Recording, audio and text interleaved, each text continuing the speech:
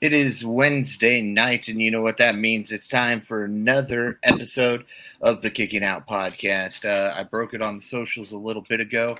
Our KOP predictions champion is not able to be here tonight due to illness, so it's just the Shep and I. So I'm Paul Zartman. Joining me tonight, Austin Shepard. Good morning or evening or whatever time it is. Did you say good morning at 10:28 at night? Yes, I did. Are you in Japan? Sure, that's what we'll go with. Are you over in Japan following the G1? Yes. Oh, okay. I'm here live. Well, yeah, good morning to you. How's the sushi over there? I don't eat sushi. Well, you're in Japan. You have to. No, it's been a day. It's been a day. So, Shep, how you doing tonight? Oh, we're doing. It's been a week. It's been like last 2.5 weeks has been. It's been the last 2.5 weeks. But anyways, you know what? It's a beautiful day. We did not get mowed over by a tornado today, even though it looks like the north of us. I was just outside is getting hammered with all the lightning and everything. And so now we're obviously here in lovely little northern Indiana. We're just peachy. Yep. We're in that blue dot. Not that you can see it very well, but everything is north of us at this point in time. But of course, we'll watch it as we move through. Not that it's a big deal for us, but Paul, we're not on WRY right now. Day job kicking in. Sorry. Yes. Majin's joining us as he does every week, and he says illness sounds like the champ is chickening out. Now you got that. Well, hopefully. I could make a really mean joke. I'm going to do it anyways. I don't give a shit. He's got that Mir Cove thing that they're coming over from Abu Dhabi from the camels, you know. Yeah. The new strain of COVID. Yeah. Majin says they didn't get anything either. There is a tornado watch for his area, though. So, well, Majin, stay safe. So, Shep. Wait a minute. Is it humid enough in Canada for tornadoes? They've got wildfires right now, man. They got everything. Yeah, no, that's yeah. Never mind. Trying to be nice. I'm trying to turn the nice side to Shep. I'm trying to be nice everywhere I go. Which is really hard after the last, 3 weeks you've had. But yes. I digress. Yes. What are we drinking tonight, Shep? Well, we got a combination tonight. I've had some vodka already tonight, but I wanted something a little different. So going with the GOAT, the Pineapple High Noon. Okay. In the background, we got a backup. But in absolute honor this week, in absolute disgust by my wife, we got a complete delivery of some Kalen pickles. Okay? Complete delivery. When I say I got one of every flavor. She told me I had a problem. She probably okay. So this is out of the first MJF classic batch. This is a flavor that was not in that one, but this is the horseradish flavor. So this is that's a lot of horseradish. Holy shit. We're gonna take a bite of one of these. All right. Again, they're the whole pickle here.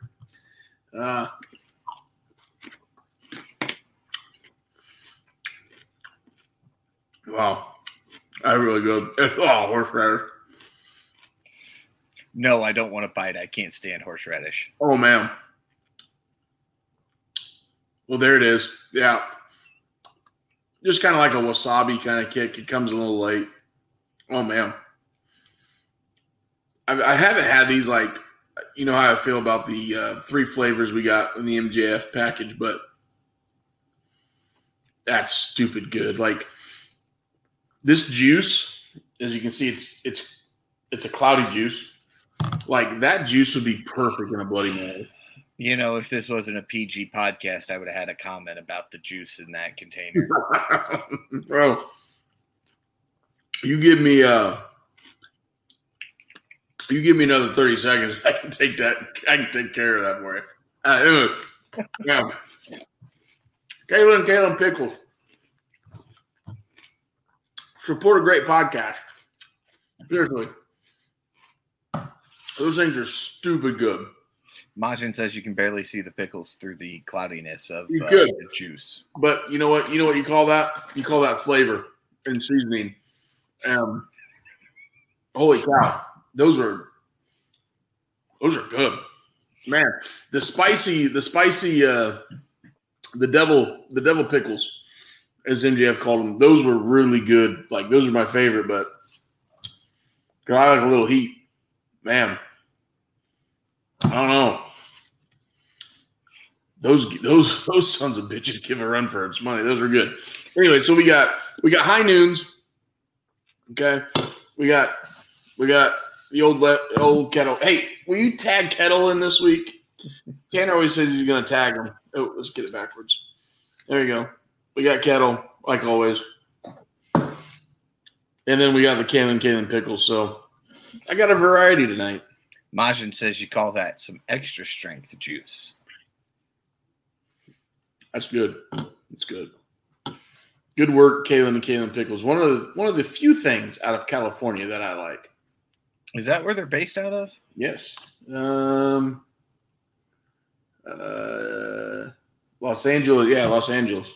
So one of the few things out in that lovely state that I enjoy.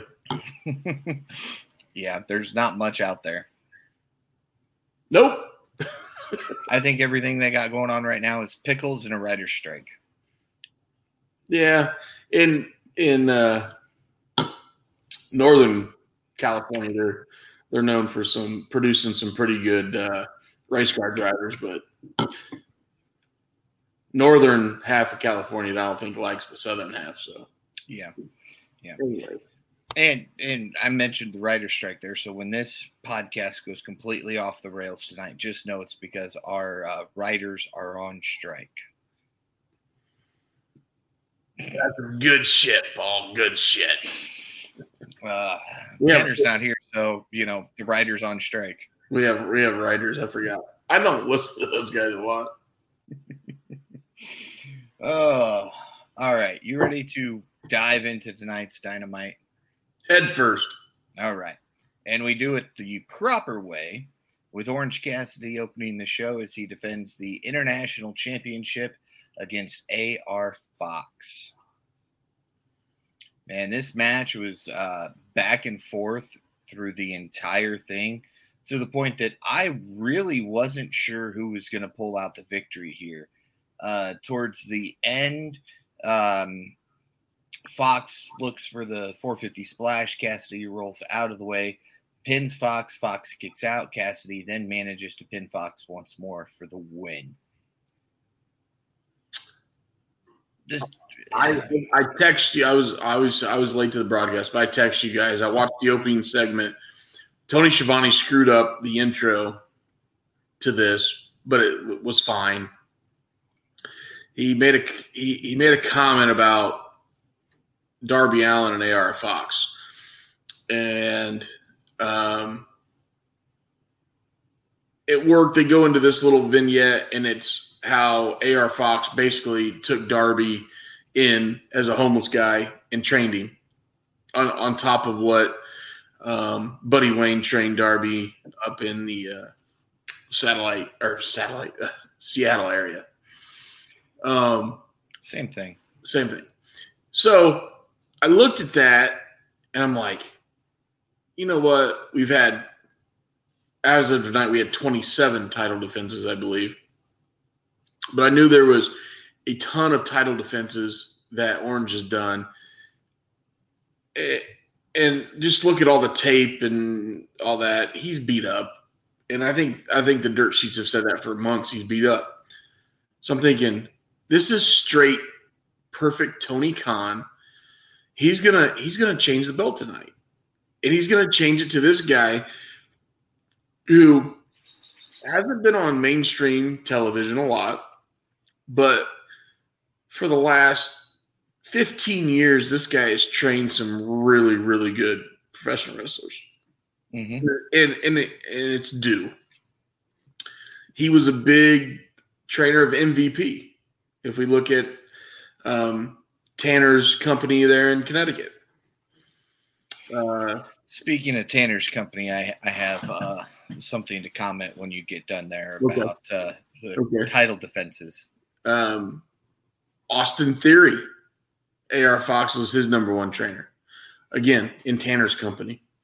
And then obviously tonight, that was the first I'm sure I've read it in Wikipedia and stuff, but didn't know that AR Fox was the secondary trainer of Darby. So, like the vignette, and I'm just thinking, man, we're going to see a title change tonight. The match was heading exactly the way I thought, and then the finish was not what I thought, as obviously Orange Cassidy retains. And then afterwards, we kind of get why we saw the vignette at the start of the match. Yep. I got to go ahead of myself. After the match, Cassidy puts his sunglasses on Fox as a show of respect.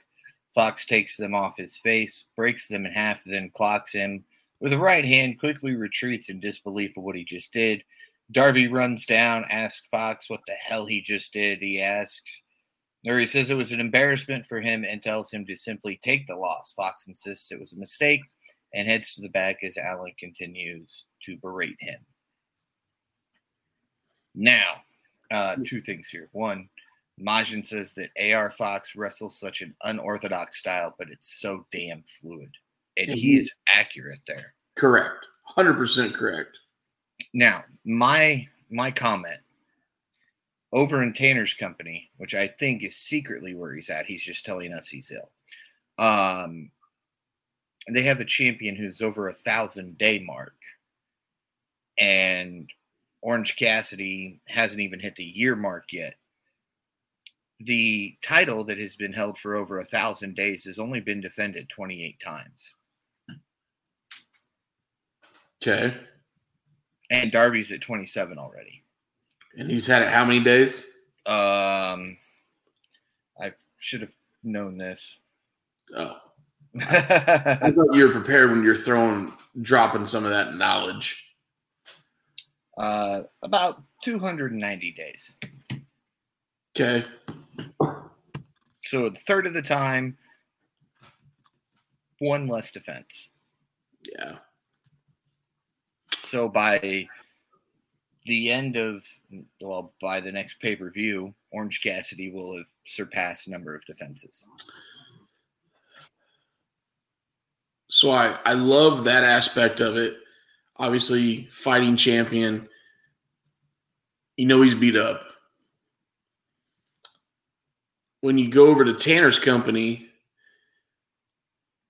the way he has been booked and having Paul Heyman as his sidekick has been a perfect storm. Mm-hmm. I can't knock that storyline because obviously it's the number one drawing money storyline in professional wrestling right now. Mm-hmm. Hats off. Now, could Tanner's company make that storyline even bigger with some players outside of Stamford, Connecticut that they have the options to go get and the resources to go get? Absolutely. They could drag that storyline on for another year, maybe 2 years, because that family tree is so big. And Umaga's son just debuted on the Indies, I think within the last week. And used the spike. Used the spike.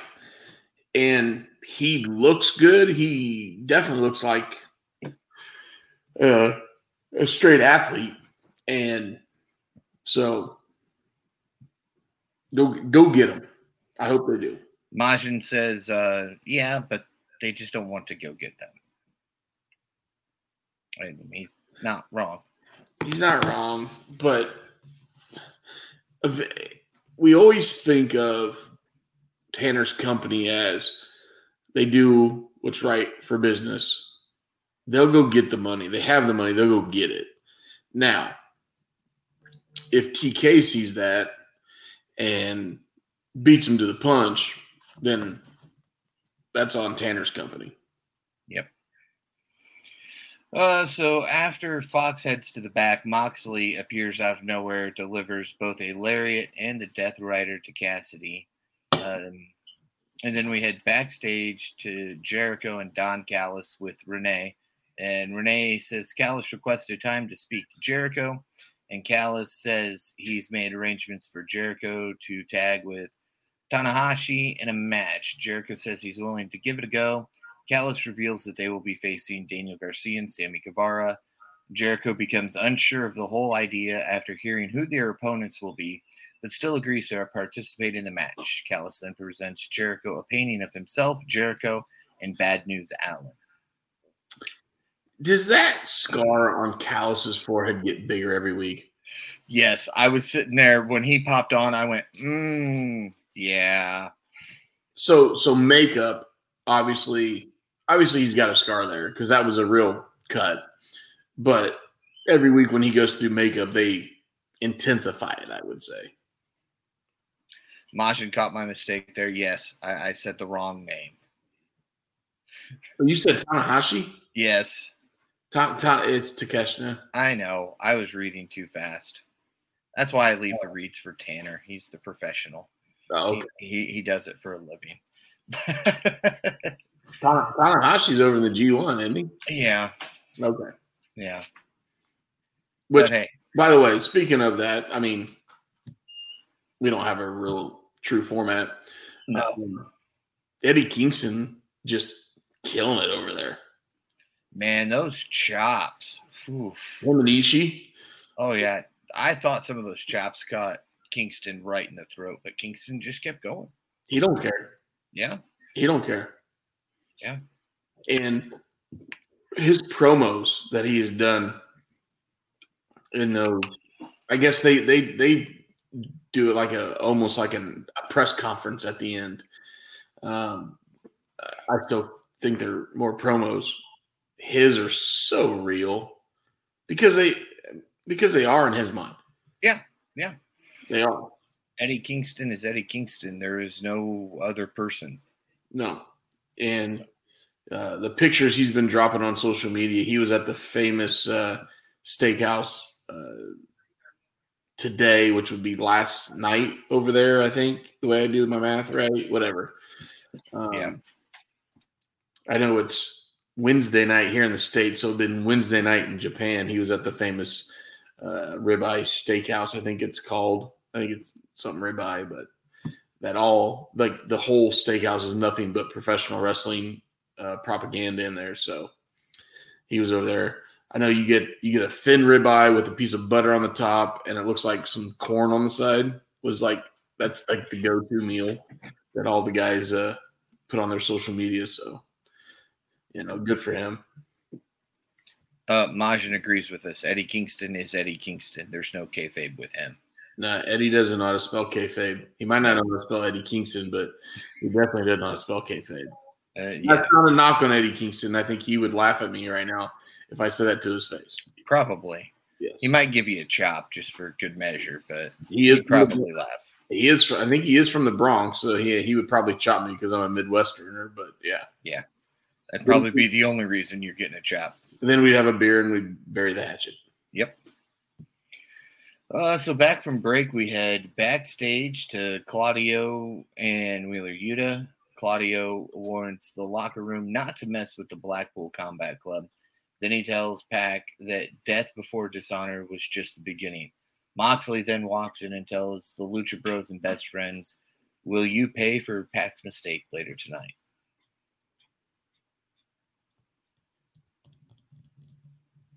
All right. I'm trying to figure out where exactly they're going here with the BCC, because it's like every time I think I know what direction they're going, we go somewhere different. So you got Daniel Bryan out. Sorry, I said Daniel Bryan, didn't I? Bryan Danielson. Yeah, he's out. Obviously, Pac is no longer a member because he walked out last week. And then him and Claudio had the ROH championship match on Friday or Saturday. So he's out. So you're down to 3. Keep it at 3, in my opinion. Danielson could be out for a while, though. So, yeah. I mean, all of a sudden now you got him in a tag team, and then you got a which I saw that tonight. You got a triple threat now on Rampage. Is it Rampage or Collision? I think it's Rampage, right? The 3 of them after the main event? Yeah. So you got Dynamite next week. Is it Dynamite next week? You sure? Celebrating 200. Okay. Because I was shocked that they would turn around and run those 3, because obviously Rampage is being taped right now. They'd run those 3 right away. Yeah, I don't know. I really, as much as I like Mox, I don't care for you. No. I like Claudio. I still think they need a figurehead. They need a Don Callis. They need a William Regal. They need somebody like that. They need a Paul Heyman. And I mean, as much as I like him, Danielson doesn't fit that role. No, he doesn't. And they need a guy like, and I know Paul Heyman is the echelon, the top. I don't know who in the game could be like a Paul. William Regal was close. Yes, he was close. They need a talker. They need a guy. They need something, So I don't know who's out there. I don't know who Tony can go get. But they need somebody like that to represent that faction. They need a face, I should say. The face that runs the place? Oh, wait, that was that other company. That's Tanner's company, isn't it? All right. Up next, we've got a quick little vignette for Hook, where he walks in with the title. Train goes by, title's gone. Next train goes by, he's gone. Indicating clearly he's not who he thought he was without the title. Or take a break, come back, revamped, new haircut, different attire. Don't you cut that hair. No. That hair is him. To be quite honest, I would like to see Hook get away from that title because it's a fake title. When you have a self-imposed title, it's just not right. Yeah, I know Jack Perry's holding it now, but I really would like to see Hook go in the TNT scene. Mm-hmm. I think he's ready. I mean, yeah. That's just my opinion. Let Jack Perry do what he wants to do with that belt. But I think once that belt is taken off of him, I think that belt needs a break. Mm-hmm. So. Yep. And then after the vignette, Jack Perry makes his way down to the ring. Perry says that, or he notices the negative response from the fans. I can read tonight, I promise you, Shep. Okay. Perry says he beat Hook, and Hook went home because he couldn't hang with the big boys. He says when he said he would be winning a championship, he didn't mean the FTW championship. He says the title he holds was created in a second-class company, and despite the fact that it isn't officially recognized, it became a big deal when he touched it. He speaks directly to Taz and says he would beat Taz and all of his friends. And then Jerry Lynn marches his way down to the ring, says him and his colleagues in ECW paved the way. He says without the company, there would be no Jungle Boy. And says he's in for a beating if he keeps running his mouth. Perry says he would like to see who would do so. Lynn drops his mic ready for a fight. Perry backs down and says he's dressed for a fight, but challenges him to a one-on-one match next week. Man, I'm not looking forward to this. I mean, I love Jerry Lynn. Don't get me wrong, but come on. Jerry Lynn back in the day, all I can think of is Jerry Lynn and RVD and ECW. Those matches were just awesome. Mm-hmm. And I always remember in ECW, Jerry Lynn would finish his promo like he's obviously a big death metal fan. If you remember that, he'd always screaming in the mic, Jerry Lynn, and it was, that was his gig, but whatever.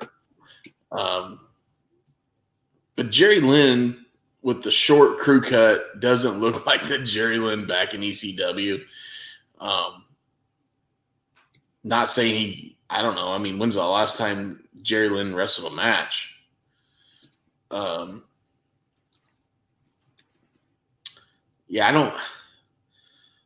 with you. I don't think I really want to see this, but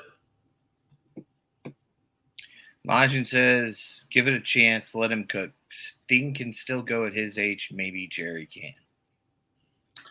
And look, I'm the last person that should comment on this, okay? But Jerry Lynn, that black AEW shirt he wears, man, he's got a little belly down there. He doesn't tuck it in. He just sticks out a little bit. And I'm the last person to talk about somebody's belly, okay? Let's just be right up front with it. But I'm not on national television trying to wrestle a 24-year-old either. Yes. We're smart enough not to do that. Well, I don't know if I'm smart, but I do that. I tried to wrestle once. It didn't turn out well. All right, well, that's true. You ended up in the lake. Yeah. Don't remind me. All right. Well, hey, the good thing is that'll never, ever, ever, ever happen again. I was going to talk to you about that after the show, okay? It'll never happen again. Well, I know that, but there's more I want to talk to you about. Okay. Up next, we get Pac versus Gravity. Who? Another luchador that Tony Khan just thinks is the greatest, but out of all the luchadors in slow motion, that wasn't even like low gravity. That was just straight. Out of all the guys he's pulled out of Mexico, Vikingo, Commander, the Lucha Brothers, to me, this one was the worst. Not saying the guy is bad, but no. with his name and gimmick, it's not what I expected. Now, I did not watch his match on ROH on Friday where he took on Commander and he won. But, yeah. Yeah. Majin says the whole match was ruined for him knowing who'd win since Pac is the guy Gravity forgot. Shout out to that other company he was in. That other company. Yeah, and they didn't – who made that comment? On one of the commentators said that used to be his saying. And as he was beating up Gravity in the corner, he said, "Don't you forget about me. Don't you forget about me," just repeatedly. It didn't register right away, but eventually my brain went, oh. Yeah. Yeah. But yeah, Pac won this match. There was no question. It was an okay match. Pac's good. Pac's so athletic. I don't want to see Pac going against luchadors every week, though. No. Pac, but hey. Pac is another one that should be in the TNT title scene. But hey, though, Shep, you got to give him credit. It was small guy versus small guy. They were the same height. Yeah, they were. And Pac had a little bit of size on him. He had a little muscle on him, and he proved that at the start. Majin says that to your commentary thing was probably the guy with the mask. He's the knowledgeable one. Stupid fucking mask. There it is. Come on. 30 minutes in. As much as I think the guy has improved on commentary, take off the stupid mask. Come on. I mean, we're not in Pro Wrestling Guerrilla anymore in American Legion in California. We're a freaking nationally touted company going to some of the bigger venues of professional wrestling in the United States, and you're still wearing the stupid mask. Yeah, well, it happens. Stupid. Not saying the other F word, but it's stupid. Well, not saying it again. Just one time. One time doesn't get us the explicit thing, does it? I don't know. I think they had to say it twice. I don't know. Tanner can decide what to do with that. Well, don't get me fired up. I won't say it again. Okay. Maybe. I'll try not to get you fired up, but there's some interesting stuff coming up here. We then head over to a video from last week of Renee, Adam Cole, and MJF after winning the Blind Eliminator Tag Team contest. Renee asks for their thoughts. Cole looks to speak. MJF cuts him off and takes several shots at Dax Harwood and Cash Wheeler before saying himself and Cole are better than them, baby. Cole says he has something to say to MJF and says while he came to AEW looking for gold, he found something much better, a friend at MJF. Cole says he meant nothing when he grabbed the AEW World Championship and calls MJF one of his closest friends. MJF then offers a shot at the AEW World Championship after their World Tag Team match with FTR. Cole thanks him, and Roderick Strong storms in, warns Cole once again. He tells him that MJF will turn on him and gets in MJF's face. Cole diffuses the situation. MJF storms off. Cole tells Strong he has other friends and tells Strong that he's being possessive. He says he's going to talk to MJF, and Strong tries to stop him by grabbing him. Cole pulls away and heads off after saying boundaries. Great segment. Oh, this was fantastic. Great segment. This was almost as good as watching the videos that we've gotten from them this entire process. Yeah, I thought Adam Cole. Let's start over. MJF is so good at these segments.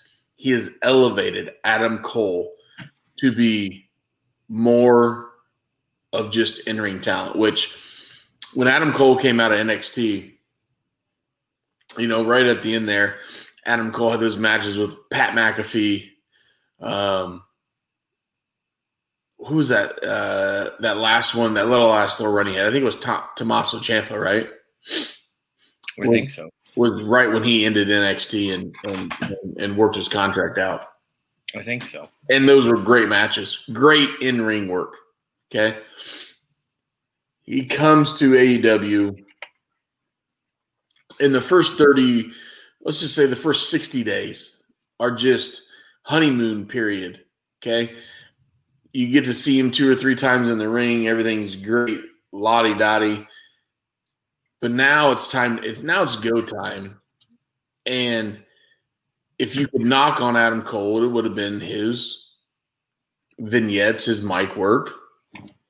But you pair him with a guy like MJF in those the weightlifting room scenes, and then this week makes him look 10 times better. Now, the one thing I noticed that is a disparity. Adam Cole standing next to MJF, okay? MJF has worked on his physique so much, he makes Adam Cole look small. Yes, he does. Like, if you just look at arms to arms, it's you can tell a huge difference. And I feel like that one first vignette in the weight room, they made a joke about that. If you remember that, because all of a sudden Adam Cole's just chesting these weights and MJF was shocked. So I feel like that was a little compensation of that. But Yeah, maybe my favorite segment of this show tonight. Is that something we need to start adding as our favorite segment of the night? I was Wrestler of the night, segment of the night. I was thinking of that, but I mean, you could literally pick a wrestler of the night out of that segment. Oh yeah, you could pick a wrestler out of the night, which you probably will, out of the following segment with FTR, where they respond to MJF and Cole, and like you could tell that they hadn't talked to each other about each other's promo, because at the end there, Dax is like, and if you talked about my wife and kids, so help you. And it made me sit there and go, did he say anything about them? He did. But I love MJF made fun of Cash's mullet. And then MJF made fun of the wife and kid of Dax. So, wow, man. I took another bite of that horseradish pickle. There's a lot of horseradish in there. Yeah. Another great little vignette by the top guys, because I'll give majority of this credit to MJF, because he put it on a tee for them and they took a swing at it, right? Without MJF, FTR wouldn't have they wouldn't have had material to counter on. So, yeah, worked out well. Majin says MJF did, but he didn't say much. All he said was how Dax always says the same thing every promo. Which, if you think about it, Dax talks about his wife and daughter in every promo. Yeah. And how much he loves the business. Which, if you've listened to any of Dax's podcasts before he got canceled, quit, whatever. That was Quitzel. That's that dude's life. Oh, yeah. He loves professional wrestling. And if it's not professional wrestling, then it's his wife and daughter. And if you don't like it, you can kiss his ass. Yep. So. Yep. All right. Now we head back ringside as Swerve Strickland and Prince Nana head down.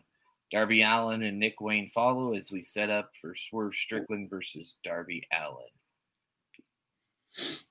Prince Nana, man. Prince Nana. Annoying. Maybe that's where I failed as a manager. I didn't come out and dance to the song. Annoying. Wears a face mask. Annoying. Does he? He wears like one of those masks that the only thing headband. No, it's the only thing that opens your eyes, nose, and mouth. It goes all the way around. It's a head sock. Oh, I didn't realize it went down under the chin. Yeah. I don't pay attention to him. No comment. Anyways. Sorry, bright lights outside my house. Yeah. Well, you're getting cops coming in or what? Lightning. Oh, I got my blind shut. What were we talking about? Oh, yeah. Prince Nana. After watching this match with Swerve and Darby, like, I know we've been talking about it for the last year. The bumps Darby has taken, it can't sustain. He took three of them that come to mind tonight that should be not allowed. I know they never would do that, but that bump he took off the top rope on the ring apron was just completely stupid. Right there at the end where he took the Death Valley driver onto the apron. Is that the one you're talking about? Yeah, the bump off the top. Yep. Well, middle rope, actually, not top rope, middle rope. And then the first suicide dive he took, he hit Swerve and tucked and then landed. He tucked and then landed on his shoulder-ish neck thing. Yep. Majin says, I love this match, but Can we please get this Swerve and Keith Lee effing feud already? Stop edging me. I want my release. Give me what I want. Give me what I want, Tony. Come on, TK. We know you're watching. Give us the feud. I mean, we still kind of have the feud, don't we? It's never. I think that's kind of where Majin's going with this. Is it just needs to come to an end. We keep getting a piece of it here and there and here and there, and it just keeps dragging on. Let's just end it. Let's get them in a straight-up feud. Run it 3 months to a pay-per-view. Boom. And that'd be a good one for London. Actually, that'd be a great match for London. But I think right now, as much as I like both the individuals, you would be doing a disservice if you didn't have Swerve go over. He's got more attention right now than Keith Lee does. So if you're doing what's right for business, maybe you have them go one-on-one at London, but you still have Swerve go over. Yep, I agree with that. After Darby takes the Death Valley driver on the apron, Allin looks to get back in the ring, but a hooded figure blindsides him and sends him crashing into the ring post while the referee is distracted. Allin then gets back in the ring, gets caught with the Swerve for the win. And then after the match, the hooded figure reveals themselves to be AR Fox. Wayne attacks Swerve in the corner, but Fox grabs Allen's skateboard, hits Wayne with it, then holds up an embassy shirt and officially joining the group. So rewind back to the first part of the show. Darby putting over AR Fox, which made me think AR Fox was going to go over Orange. The match happens, and then AR Fox goes off on Orange, gets confronted by Darby, and then all of a sudden joins them. Like, this is the biggest faction AR Fox has ever been in, okay, in his professional career. But I think it would have been better off putting the title on him and keeping him face with the vignette that Darby cut on him. And then, giving Darby a shot at the title, giving Nick Wayne a shot at the title. But instead, they put him with Prince Nana. And when's the last time we heard AR Fox talk on the mic? We don't. Exactly. So now his speaker is going to be Prince Nana, who is about as annoying as Big Bill. All right. I'll give you that. Yeah. We then head backstage and see Jericho meeting with Daddy Magic, Cool Hand Ange, Ty Mello, and Anna JAS. Jericho asked Mello how her baby is. Mello says her daughter is doing great. She then asks Jericho what's going on. Parker chimes in, holds up his comb as if he was about to give it to Jericho, and tells him that Jericho gave it to him, and he says, "I'm not giving it back yet." He expresses his doubts about Jericho. Jay then calls Jericho selfish, says Jericho never appreciated the group. She says they can no longer give him 100% before walking off with Jay, Mello, and Parker. Jericho asks them if they think it's easy, and Menard tells him it is. He tells him to figure it out and do it fast. So, and this has nothing to do with professional wrestling, okay? And Paul, how many kids do you have, Paul? You have three. Kids. Okay. I have 2 kids. And my kids are younger than yours. Yep. And looking at Mello, and maybe, and I've had a lot of friends that have had kids in the last, say, 5 years. Okay. They make pants to go over said baby bump. Like that, I don't know, and that has nothing to do with professional wrestling. That has, but the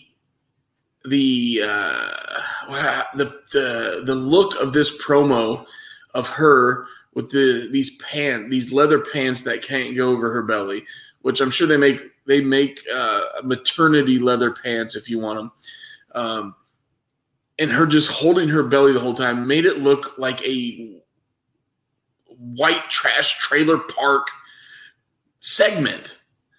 This reminded me of back in the Attitude Era. Like she just patting her belly. Yeah, like this was a good segment if you take that away. Okay, she's the weak link of the group anyway. She always has been. Let's be honest here. Yeah. Then you know what? I don't know. It was that I could not get over that part of the segment at all. Majin says when JAS splits up, I'm going to need Anna to be a power couple with Jack. He needs a mouthpiece. She can do that acceptable enough. He's not wrong. No, he's not wrong. She can talk. She started talking before she started wrestling, so. Yeah. Speaking of people who can't talk, I don't know if it was before or after this match because it is not in my notes. But we see that we're going to get Nyla Rose versus Sheeta. I'm not sure who can talk better, Sheeta or Ty Mello. I could give two you-know-whats about this match. Majin says, Anna, after turning heel, had far more personality in a night than Tay had in months as a heel. I agree Tay is the weak link. Can't really super kick her out of the group because that'd be kind of weird since she's pregnant. So, oh, you super kick Sammy out of the group, so she follows, and then Sammy comes crawling back, and Jericho lets him back in, just like he's been in every group Jericho's done in AEW. Yeah, we'll find out next week when Sammy and Dipshit take on Takeshita and Jericho. Yep. Tune in next week for more. And this whole Daniel Garcia, what do you call it? Dancing? No, yeah, no shit, Paul. No, he goes by not professional wrestler, but a sports entertainer. Yeah, that was cool when he was with Daddy Magic and Cool Hand Luke. Like, I get that when he was with those guys. But now that he's on his own, he needs to go back into the old school shooter boots, knee-high socks, no knee pads, and typical trunks. And go back to the Danny Garcia that we kind of liked. Yeah. I don't know if you caught it, Shep, but when you were talking about Garcia, I did do his dance, and it popped Majin a little bit. I noticed it, but I wasn't going to give you the credit. I was going to completely ignore that and not give you that because Tanner would have been proud if I did that. But since Majin acknowledged it, we'll acknowledge it, I guess, live on the podcast. Hey, I'll take acknowledgement for that over other things that I've been acknowledged for on this podcast. So, well, I mean, I don't think you've made it explicit, but no, leave that up to me, though. That's why you're here. I have a purpose in life. Up next, we get Dr. Britt Baker, DMD, versus Taya Valkyrie. This, to me, now, of course, Baker picks up the win here with the lockjaw. But this, to me, is the one thing that you complain about a lot, Shep. Big guy versus little guy.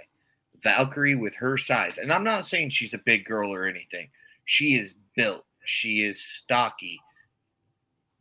She should not have had that much trouble with Britt, who's like half her size. I agree. I can agree with that. But I think this was one of the better women's matches that we've got to see on free TV in a long time. Oh, I agree. Yeah. Shout out to Athena and Willow because they damn near stole the ROH show Friday night. Yes. At Death Before Dishonor. If anybody listens to us, actually, go watch that match. The pay-per-view is darn near worth that match. Those girls killed it. Yes. Anyways, back to the night. These two are, I would say, in the top 5 of AEW in performers of women. Okay. Love them both. I think they both get it. They're both athletic. They both can bring it. I would watch these two 100 times over if you're going to consider them, small and large, than Rose versus Shida. That, to me, is a stupid match. It's worthless. I'll fast forward through it. And I'd rather watch the Golden Girls play pickleball than that match. So Majin says Taya is top 5 in the world at the moment for him. Yeah. She's all over. She still works for MLW. She's still working for AAA. So yeah, the lady is hell. She just did she did do a GCW show. This is back in Mania season. She did a GCW show. She did a damn near, I think she did a death match. I say death match, but she did a hardcore match around Mania season So, this was way better than I expected. And Brick, and I'm not dogging on Britt just because she's a smaller gal here, but Britt can go. Mm-hmm. But yeah, compared to the other females in AEW, they blew it out of the park. Majin's agreeing that she is at the top of her game. Yeah. I could be, I might get some shit for this, but right now I'd rather watch Valkyrie than Johnny AEW or Johnny Elite or Johnny Major League or Johnny Bojangles Chicken Fried. I don't know what the hell they call him. So the QTV faction. Yeah. I'd rather watch her than him right now. So yeah. All right, now it's main event time as we see a triple threat tag team match, which these are starting to become more and more common, it feels like, in AEW. We've got the Blackpool Combat Club taking on the Lucha Bros and the Best Friends. So hold on. Why don't they call this a tornado tag? Because tornado tag would indicate everybody's allowed in the ring at the same time, and that's not the case. Oh, because towards the end of this match, we actually followed the rules. We tried to follow the rules once, didn't we? Yes. That was dumb. Anyways, go ahead. Yeah, and that came after Orange Cassidy's music hit. That he makes his way down to the ring, delivers an orange punch to Yuta, meets Moxley on the outside. Beretta delivers the belly to back pile driver, goes for the pin. Ref follows the rules and says, "Hey, whoa, no, I can't count. He's not the legal man." And this opens the door for Penta to hit Fear Factor for the win. After the match, Cassidy continues brawling with Moxley. Castagnoli and Yuta look to overpower him, but the Lucha Bros try to stop it. The three teams then continue brawling with one another as the show goes off the air, and that's where we find out next week during Dynamite 200. Apparently, it doesn't seem like that's possible, but we're at 200 episodes of Dynamite already as of next week. And we will see Moxley, Beretta, and Penta in a triple threat match. 200 episodes. That's crazy. I know. I'm looking back going, man, how many episodes of the KOP have we done now? So when did you start KOP? Oh, man. Like a year after AEW started. AEW started in 19? Yeah. Late 19, October of 19, right? Yeah. Wow. You're old, Paul. Thanks. Here, I'll go find out because I follow the Kicking Out podcast on Apple Podcast. So I will go see exactly how many episodes. And everybody should follow that and give us that 5.25 rating because we follow Uncle Dave. Yes. So we should be over that 5-star rating. Unlike any other wrestling podcast, we go by the Uncle Dave. That's 5 out of 5. Yes. Man, so at least, okay, so there's 100. Looks like there's 153 episodes. That's a lot. That's a lot. So we're like 47 away from, From 200. 200. So we're less than a year in. For 200, we should do something big. We'll do something big. Majin reminds everybody to buy the merch, you marks. I agree with him. Buy our merch. Yes. Actually, I fly out of Indianapolis tomorrow morning fairly early, and I've already packed, which is unusual for me. And the outfit I have out for tomorrow, I do have a KOP shirt going from Indianapolis to Denver tomorrow. And I'm not Tanner. I'm not a Denver Bronco football fan. I'm not a Avalanche fan. I'm going to Denver to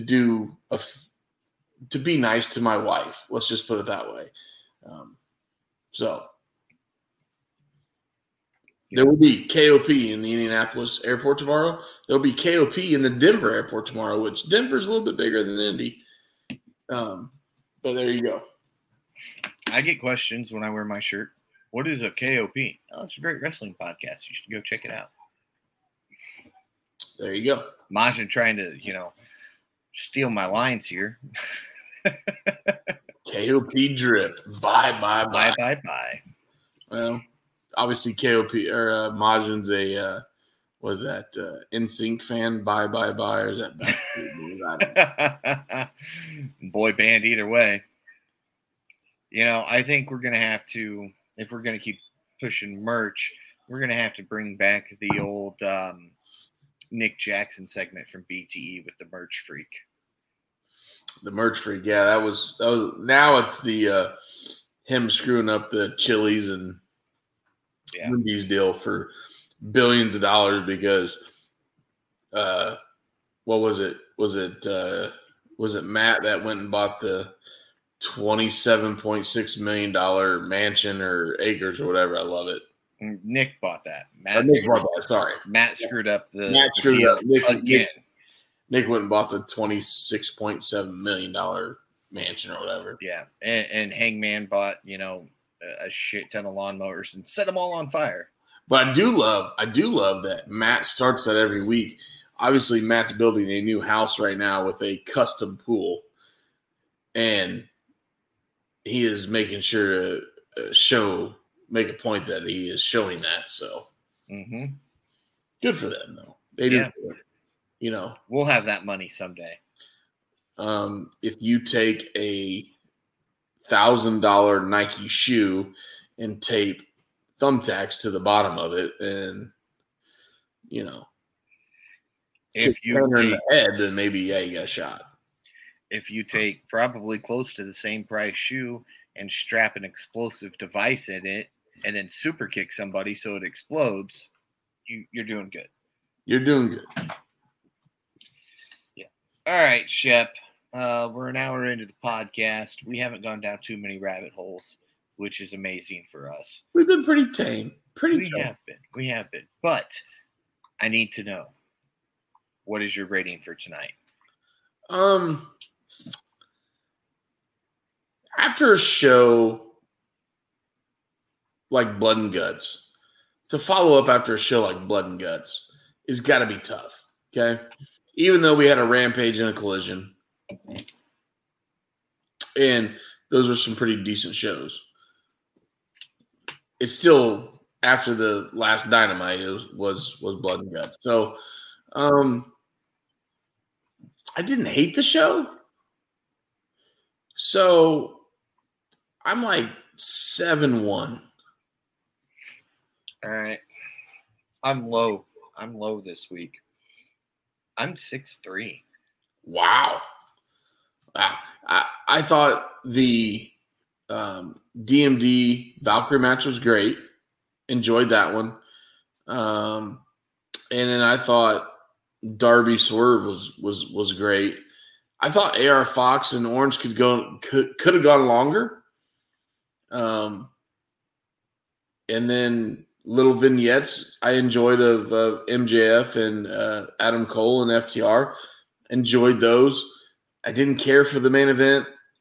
I know it was setting some stuff up for the future, but like I said, I didn't hate the show. Yeah, I didn't either. It's just I kept losing interest. I mean, the first match, the Cassidy Fox, the Swerve Darby, and the women's match is really what kept me glued to the TV. The rest of the time, I found myself glancing at my phone a lot, and not just to follow weather, because I am a little bit of a weather geek, but just because, I mean, it wasn't, the vignettes were good, but other than that, I didn't really enjoy it. So, yeah, you can hate on me all you want. We would never do that to you, Paul. Yeah, okay. Yeah, maybe. Yeah, I mean, remember who had 2 different nicknames on this podcast now? That was you. Yeah, exactly. So who's your wrestler of the night then? I'll let you go first. Orange Cassidy. Good victory. Coming back at the end of the night, kind of still hitting on what he tried to take care of Friday night. So that storyline's clearly playing out to something. We're either going to see him and Yuta one-on-one, or we're going to see him and Claudio one-on-one at some point soon. Okay. Can't argue that one. I'm picking one in a losing effort tonight. Okay. But I thought she carried the match. I'm going with Tyra Valkyrie. Okay. I think she carried that match tonight. I really did.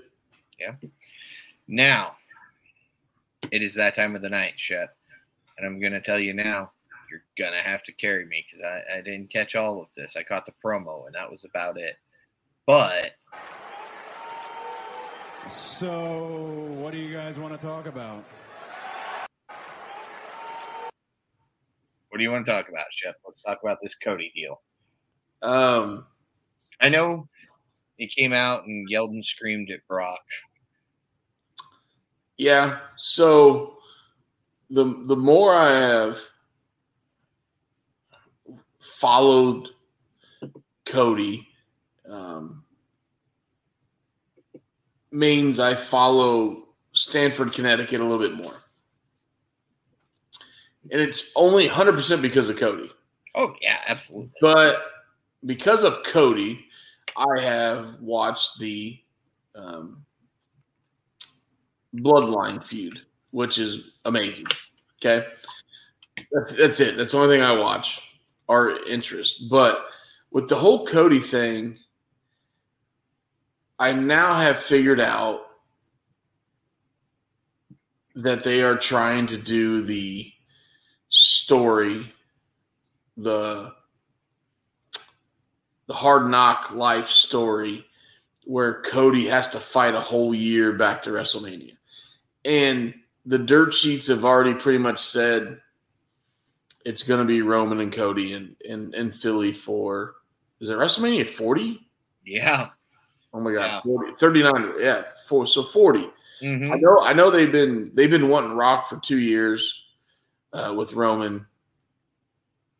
Obviously, that's not going to work because of movies or whatever. So now we got Cody going into SummerSlam versus Brock. And have they put a stipulation on this match yet? No. Okay.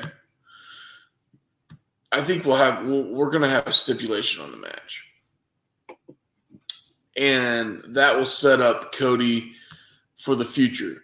I don't think we'll see much of Cody until Survivor Series. Okay. And then obviously we're going to see him again in January at the Rumble. So he has to go over Brock at SummerSlam. We've talked about that before, right? Yep. And then you have a Team Cody versus a Team Brock in a true Survivor Series match, right? Mm-hmm. And then you get to the Royal Rumble and you have to figure out what the heck you're going to do there. So, and maybe have Cody win it. 2 years in a row. When's the last time somebody won it 2 years in a row? I know it happened, but when's the last time that happened? Man, you're going to make me research things. Yes, research it. I want to say it's Hogan, but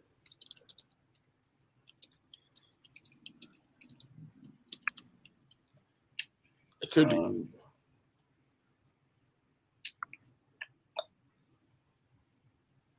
Well, that's number one. I don't want to know who. Looks like Michaels, 95 and 96. I mean, that's pretty good company. What do you think? Mm-hmm. So you got over on SummerSlam, Team Cody wins. He establishes a team, wins in November. Somehow, I guess you have to have him draw one for the Rumble.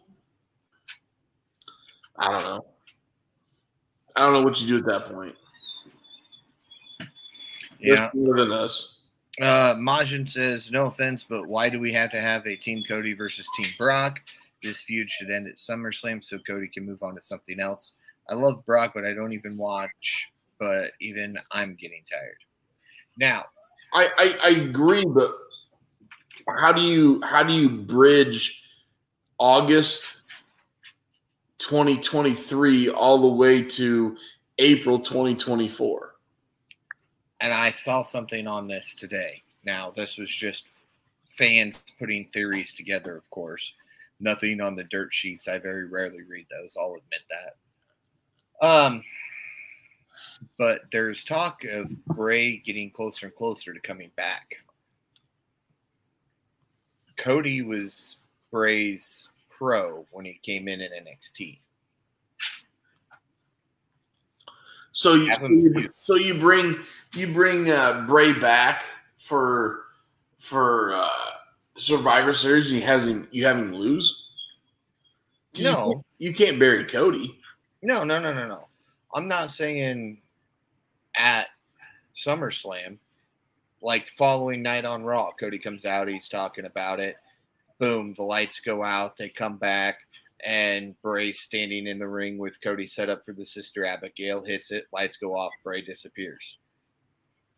Right, no. And then Cody calls Bray out. Yeah, so you lead up to a month and a half feud to SummerSlam or Survivor Series. You can't bury Cody. So you bring this guy back after all this hype, and then you have, again, if you're a Cody fan, it's perfect. You don't care who you bury. especially a guy coming back with all the hype. So maybe, that works for Cody, but man, that buries just Bray. But Cody can eat a loss on this road. Not at the 5 major events or 4 major events. Sorry. All right, so don't do it at Survivor Series. Do it at Elimination Chamber. Do it at Fastlane or whatever the hell the other 2 little pay-per-views are. Yeah, but you got to remember we're prepping Cody for a title run at WrestleMania. Mm-hmm. So you can't I don't think you can have him fumble anymore.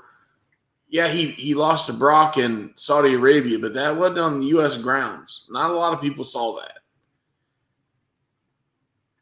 SummerSlam's a big event, so Survivor Series. You have to literally put this guy on a pedestal all the way till Philly next year if you want any type of reaction for him winning this title in Philly, because he's not going to get the same reaction that he would have when he would have won it in LA last year. Yeah, and all right, well, Majin brings up a good point. Do something like AEW did with Hangman. Look how many times he came close to winning the title and then never did, but yet eventually won it. And look at the pop that he got. Yeah, but I mean, all right, so it's so different. It's different because we all thought Cody was going to win last Mania, right? There's not one backstage reporter, dirt sheet snake in the back of the locker room, or one fan in LA last year that thought Cody was going to lose. And when he did, the oxygen just got sucked out of the place. So the more you've learned since that, more than likely they're going to make him wait a year and do it in Philly. So you got to have segments to build up to that. You got to keep Cody engaged. You got to do that. So, but all right, so think of it this way: he wins the Rumble. He comes out. He says, "I'm going to do what I couldn't do last year. I'm going to beat Roman Reigns. I'm going to end Roman's run as champion." Then you go to Elimination Chamber. Maybe Cody doesn't show up for Elimination Chamber, doesn't have a match. Doesn't need to have a match. You go into Fastlane, have him, whether it's Bray Wyatt or somebody else, have that person beat Cody. And then you've got Roman cutting a promo going, "I've got nothing to worry about. You couldn't beat me last year. You lost at the last pay-per-view. There's no way you're taking this belt off of me. I have nothing to worry about. You might as well just give it up. You're never going to win the story, or you're never going to finish the story." You get heat on Roman. You get, even more heat on Roman. You get the fans wanting to see Cody beat Roman again. You don't need a long build-up for it. I feel we got too much of a build-up last year with this. It should have been couple months and that be it, but we got way too long because Cody came back basically claiming that's what he was going to do. So with the loss from the previous pay-per-view, Fastlane, whatever they're calling it these days, the pre-Mania pay-per-view, Roman dogging on him for a month, and then Cody goes over. Yeah, at least we're on the same page of Cody's got to go over. Yeah. Majin says, bring up Dusty too. Your dad couldn't finish his story. Your brother couldn't finish any story, and neither could you. With a loss at the pay-per-view right before WrestleMania, you have those things. You could, your dad didn't finish it. Your brother can't finish it. you're never going to finish it. You can't even win a non-title pay-per-view match. How are you going to beat me? What about this is out there. It could be done. Okay, this could be done. It'll never happen, but it could be if they were smart. Survivor Series. Have a Team Bray, Team Brock, whoever the hell you want, right? You got a Team Cody. Okay. He brings Dustin over. He brings Ricky Starks over. He brings his close confidants, people he can trust. Now, you might have a couple guys from Stanford, but if you could, Starks has already been linked to him. He was backstage for the Rumble last year, right? Is when he got pictured. Yeah. Yeah. Okay. You bring Dustin over. Obviously, Dustin has a history with Stanford. Might as well do it with his, brother beside his side. They could just blow the pay-per-view buys. If you had a true AEW subscriber and all of a sudden Cody's got 2 guys from AEW, 3 guys from AEW fighting for him to keep that world title chance alive, they'd pick up an extra, 150, 200,000 buys? Yeah. That'd pay for Dustin and Ricky. Yeah. Yeah. Majin says, Roman should bring up, you couldn't even win a world title in another company, a company you helped create. Right. We didn't bring that up last year. We focused way too much on Dusty. If your dad was here, he'd say this. If, your dad would look at this, your dad would do that. This year, it needs to be focused on Cody. Mention Dusty, mention Dustin, fine. Mention his sister that's not actually his sister that they brought up on another podcast that he was on. Fine. But focus it on Cody. You couldn't win at a pay-per-view. You couldn't win in the other company, the company you helped create. So why do you think you can beat me? I have nothing to worry about. I want to see that come from the feud between Cody and Roman. I want Roman to say, I don't have anything to worry about because you couldn't even do these things. And I think we'll get that build. We will. And so you're hoping they go that personal, which if Triple H has anything to say with it, they'll go back and forth and do that. Yeah. Now, whether Vince wants to acknowledge AEW, that I don't know. Triple H would, though. Absolutely, I think Triple H would, because it's what's best for business and to build that feud. Yep. Triple H already pissed on the company during the Hall of Fame speech when he looked at Billy Gunn and says that, we'll make fun of your pissant company or whatever he said. So he's already acknowledged it. So it would only fit. Yep. Majin says, when Cody wins, though, they have to keep the momentum strong. None of this Rey Mysterio reign where he's not only losing, but in the mid and undercards. Yeah. And he did say that Majin says that they have indirectly mentioned AEW a couple of times. So, yeah, I'm for it. I would love to have TMZ, Fightful, whoever's out there in California or New York. I would love to have some paparazzi pictures of TK and Trips just having dinner together, man. Because literally, if if they could do this and send two to three guys to back Cody. I think it'd be much if they sent like we're never going to get the Bucks and Omega, but to send Dustin and Ricky up there, oh man, and give it, let them debut on Raw the week before, so all these people see it live, if not see it the next day on the dirt sheets and going, holy cow, what did I just see? I'm buying this pay-per-view. It'd be endless. Yep.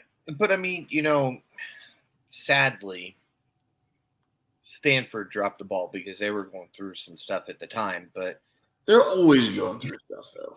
But okay, let's think back. Cody Rhodes, he was in AEW when FTR's contracts were coming up and they weren't sure where they were going. Back when Dax was doing his podcast and everybody kept saying, where are you guys going? And he said, I don't know. We'll let you know when we know. Cody enticed FTR to come to AEW. Yeah. With the hashtag FTR. Meaning, screw the revival. See, keeping it family friendly. I see it. I see what you're doing. They could have done the same thing on WWE because people would have started tuning in because Cody's walking out with a cup now and he turns it when he takes a drink and it says hashtag FTR. They dropped the ball there because if I'm a writer, when I hear that FTR's contracts are coming up and they're not announcing where they're going, I'm going to Cody and I'm going, you remember what you did on BTE? Let's do it again on live television. Hashtag FTR everything. Just do it. And people would have started tuning in thinking, oh, they're going back to Stanford. Even though the way Dax talked, it was very clear they were staying in AEW. But you could have had Cody drawing these people over, waiting because FTR's not on TV. Could they show up this week? Are they going to show up this week? Cody's throwing the FTR stuff around again. Are they going to show up? We missed that opportunity, in my opinion. Yeah. Can't argue one thing you said. So yeah, I think if the Bucks disappear off of TV when their contract ends, you need to do something with it. Somehow Cody needs to tease it on WWE. Oh, 100%. 100%. So. And hopefully he has the freedom to say that on the mic, though. Yeah. Even if he can't say, Matt and Nick Jackson or the Young Bucks, maybe he could slip in I'm not a Young Buck anymore. Yeah, no. Just something subliminal that the diehard wrestling fans are going to go, wait a minute. There's Vince was always back in the day. He would never let them acknowledge Impact. Okay. And then down the road, we finally get Mickie James, the Impact champion in the Women's Rumble. Yep. But that was because of Triple H, not because of Vince. So now we need to get them to recognize the other company because that's what draws viewers. That's what's going to make a guy like me tune into Raw knowing there's a chance the Young Bucks might get mentioned. Mm-hmm. Or Dustin Reynolds might get mentioned. There's a chance because Cody's on a rant. I'm in. I'm watching. Yep. Majin says if they could find a way to work together, there's your third big wrestling boom. And he's not wrong. And I think when the company that bought Vince out, that decided they wanted to keep Vince, had they not kept Vince, I think we would have possibly seen working together. Yeah, did you see the crazy story about Dana White and the UFC and ESPN? About the cocaine, the guy with cocaine? Yeah. I didn't read all of it, but I saw the headline and I went, man, this isn't good for anybody. Holy cow. The only reason the UFC's on ESPN right now is because of cocaine. I will leave it at that. But Vince, I mean, I think that at some point in time, you know, they have their own streaming deal, right? Remember that $9.99 a month. And then they went to the Peacock, which is the worst streaming device ever. But if he sells, which he did sell, right? Or sold a portion of it, he's still there, but whatever. All I know is with we'll call it a merger. Yeah. The only way they would allow it to go through is if Vince stayed on. In the mergers with the UFC and whoever. So, I mean, just whatever. It's too much to deal with. Like, if you're just a normal casual fan, you could care less. You just want to watch the product. So, who cares? Yep. Well, I think I'm out of stuff to say. Well, unless you want to talk about, hey, your boy Matt Cardona is a new champion again. Yeah, he's won half of the women's tag team championship. I do love that he claimed that. Oh yeah, but he showed up in DD Pro Wrestling over in Japan with and won the DD Pro Universal Championship. I think is what he won. Yeah. Right? So the Indie God, the Indie Taker. Now he's the Indie Taker. And I'm pretty sure, I bet you $1, Paul, he was the Blue Cane. Blue Cane's back. Oh, he's back? Yeah. Maybe he wasn't the Blue Cane. I thought he was a Blue Cane. He said he was locked in a freezer. I still think he's the Blue Cane. But anyway. It would be perfect if he was, but I don't think they're the same build. I don't know. Those full-blown leotards and padding could probably change some things, right? Well, that arm shows. Oh, yeah. You're right.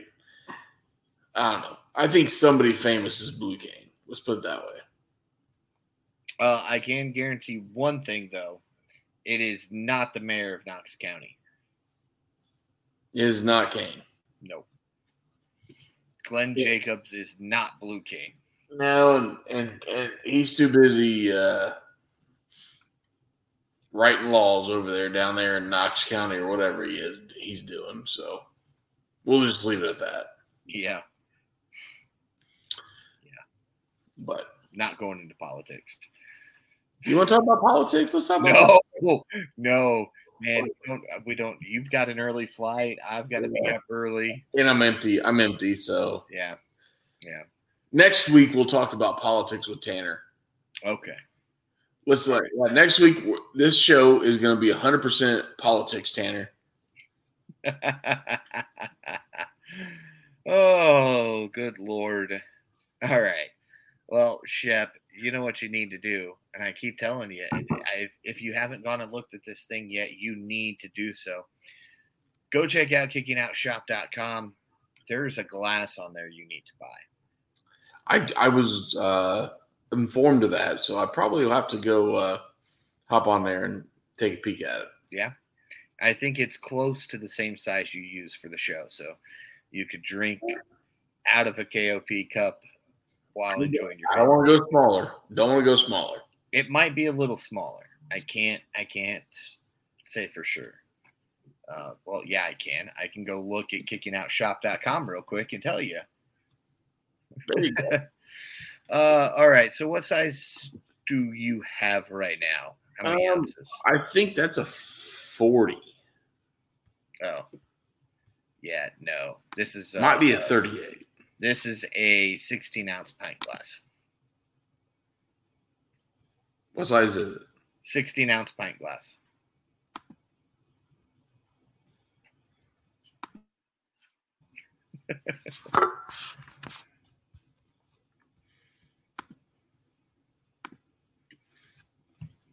You're muted, Paul. Can you hear me now?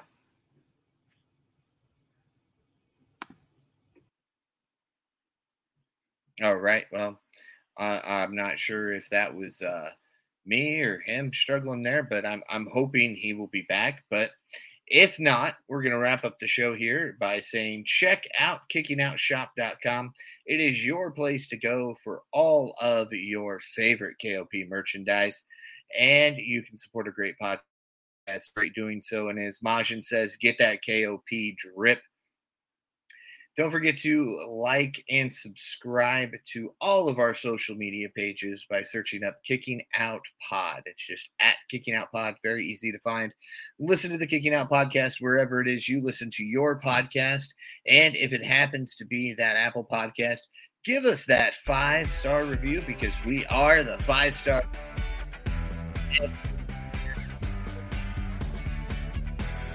Normally be Tanner Lee. Go follow Austin at the Shep27. Follow Tanner Lee at Tanner Lee92. Follow myself at Paul Zartman921. And now officially I'll get everything done. And for that, for Austin Shepard and Tanner Lee, I'm Paul Zartman. Join us again next week as we kick out another podcast.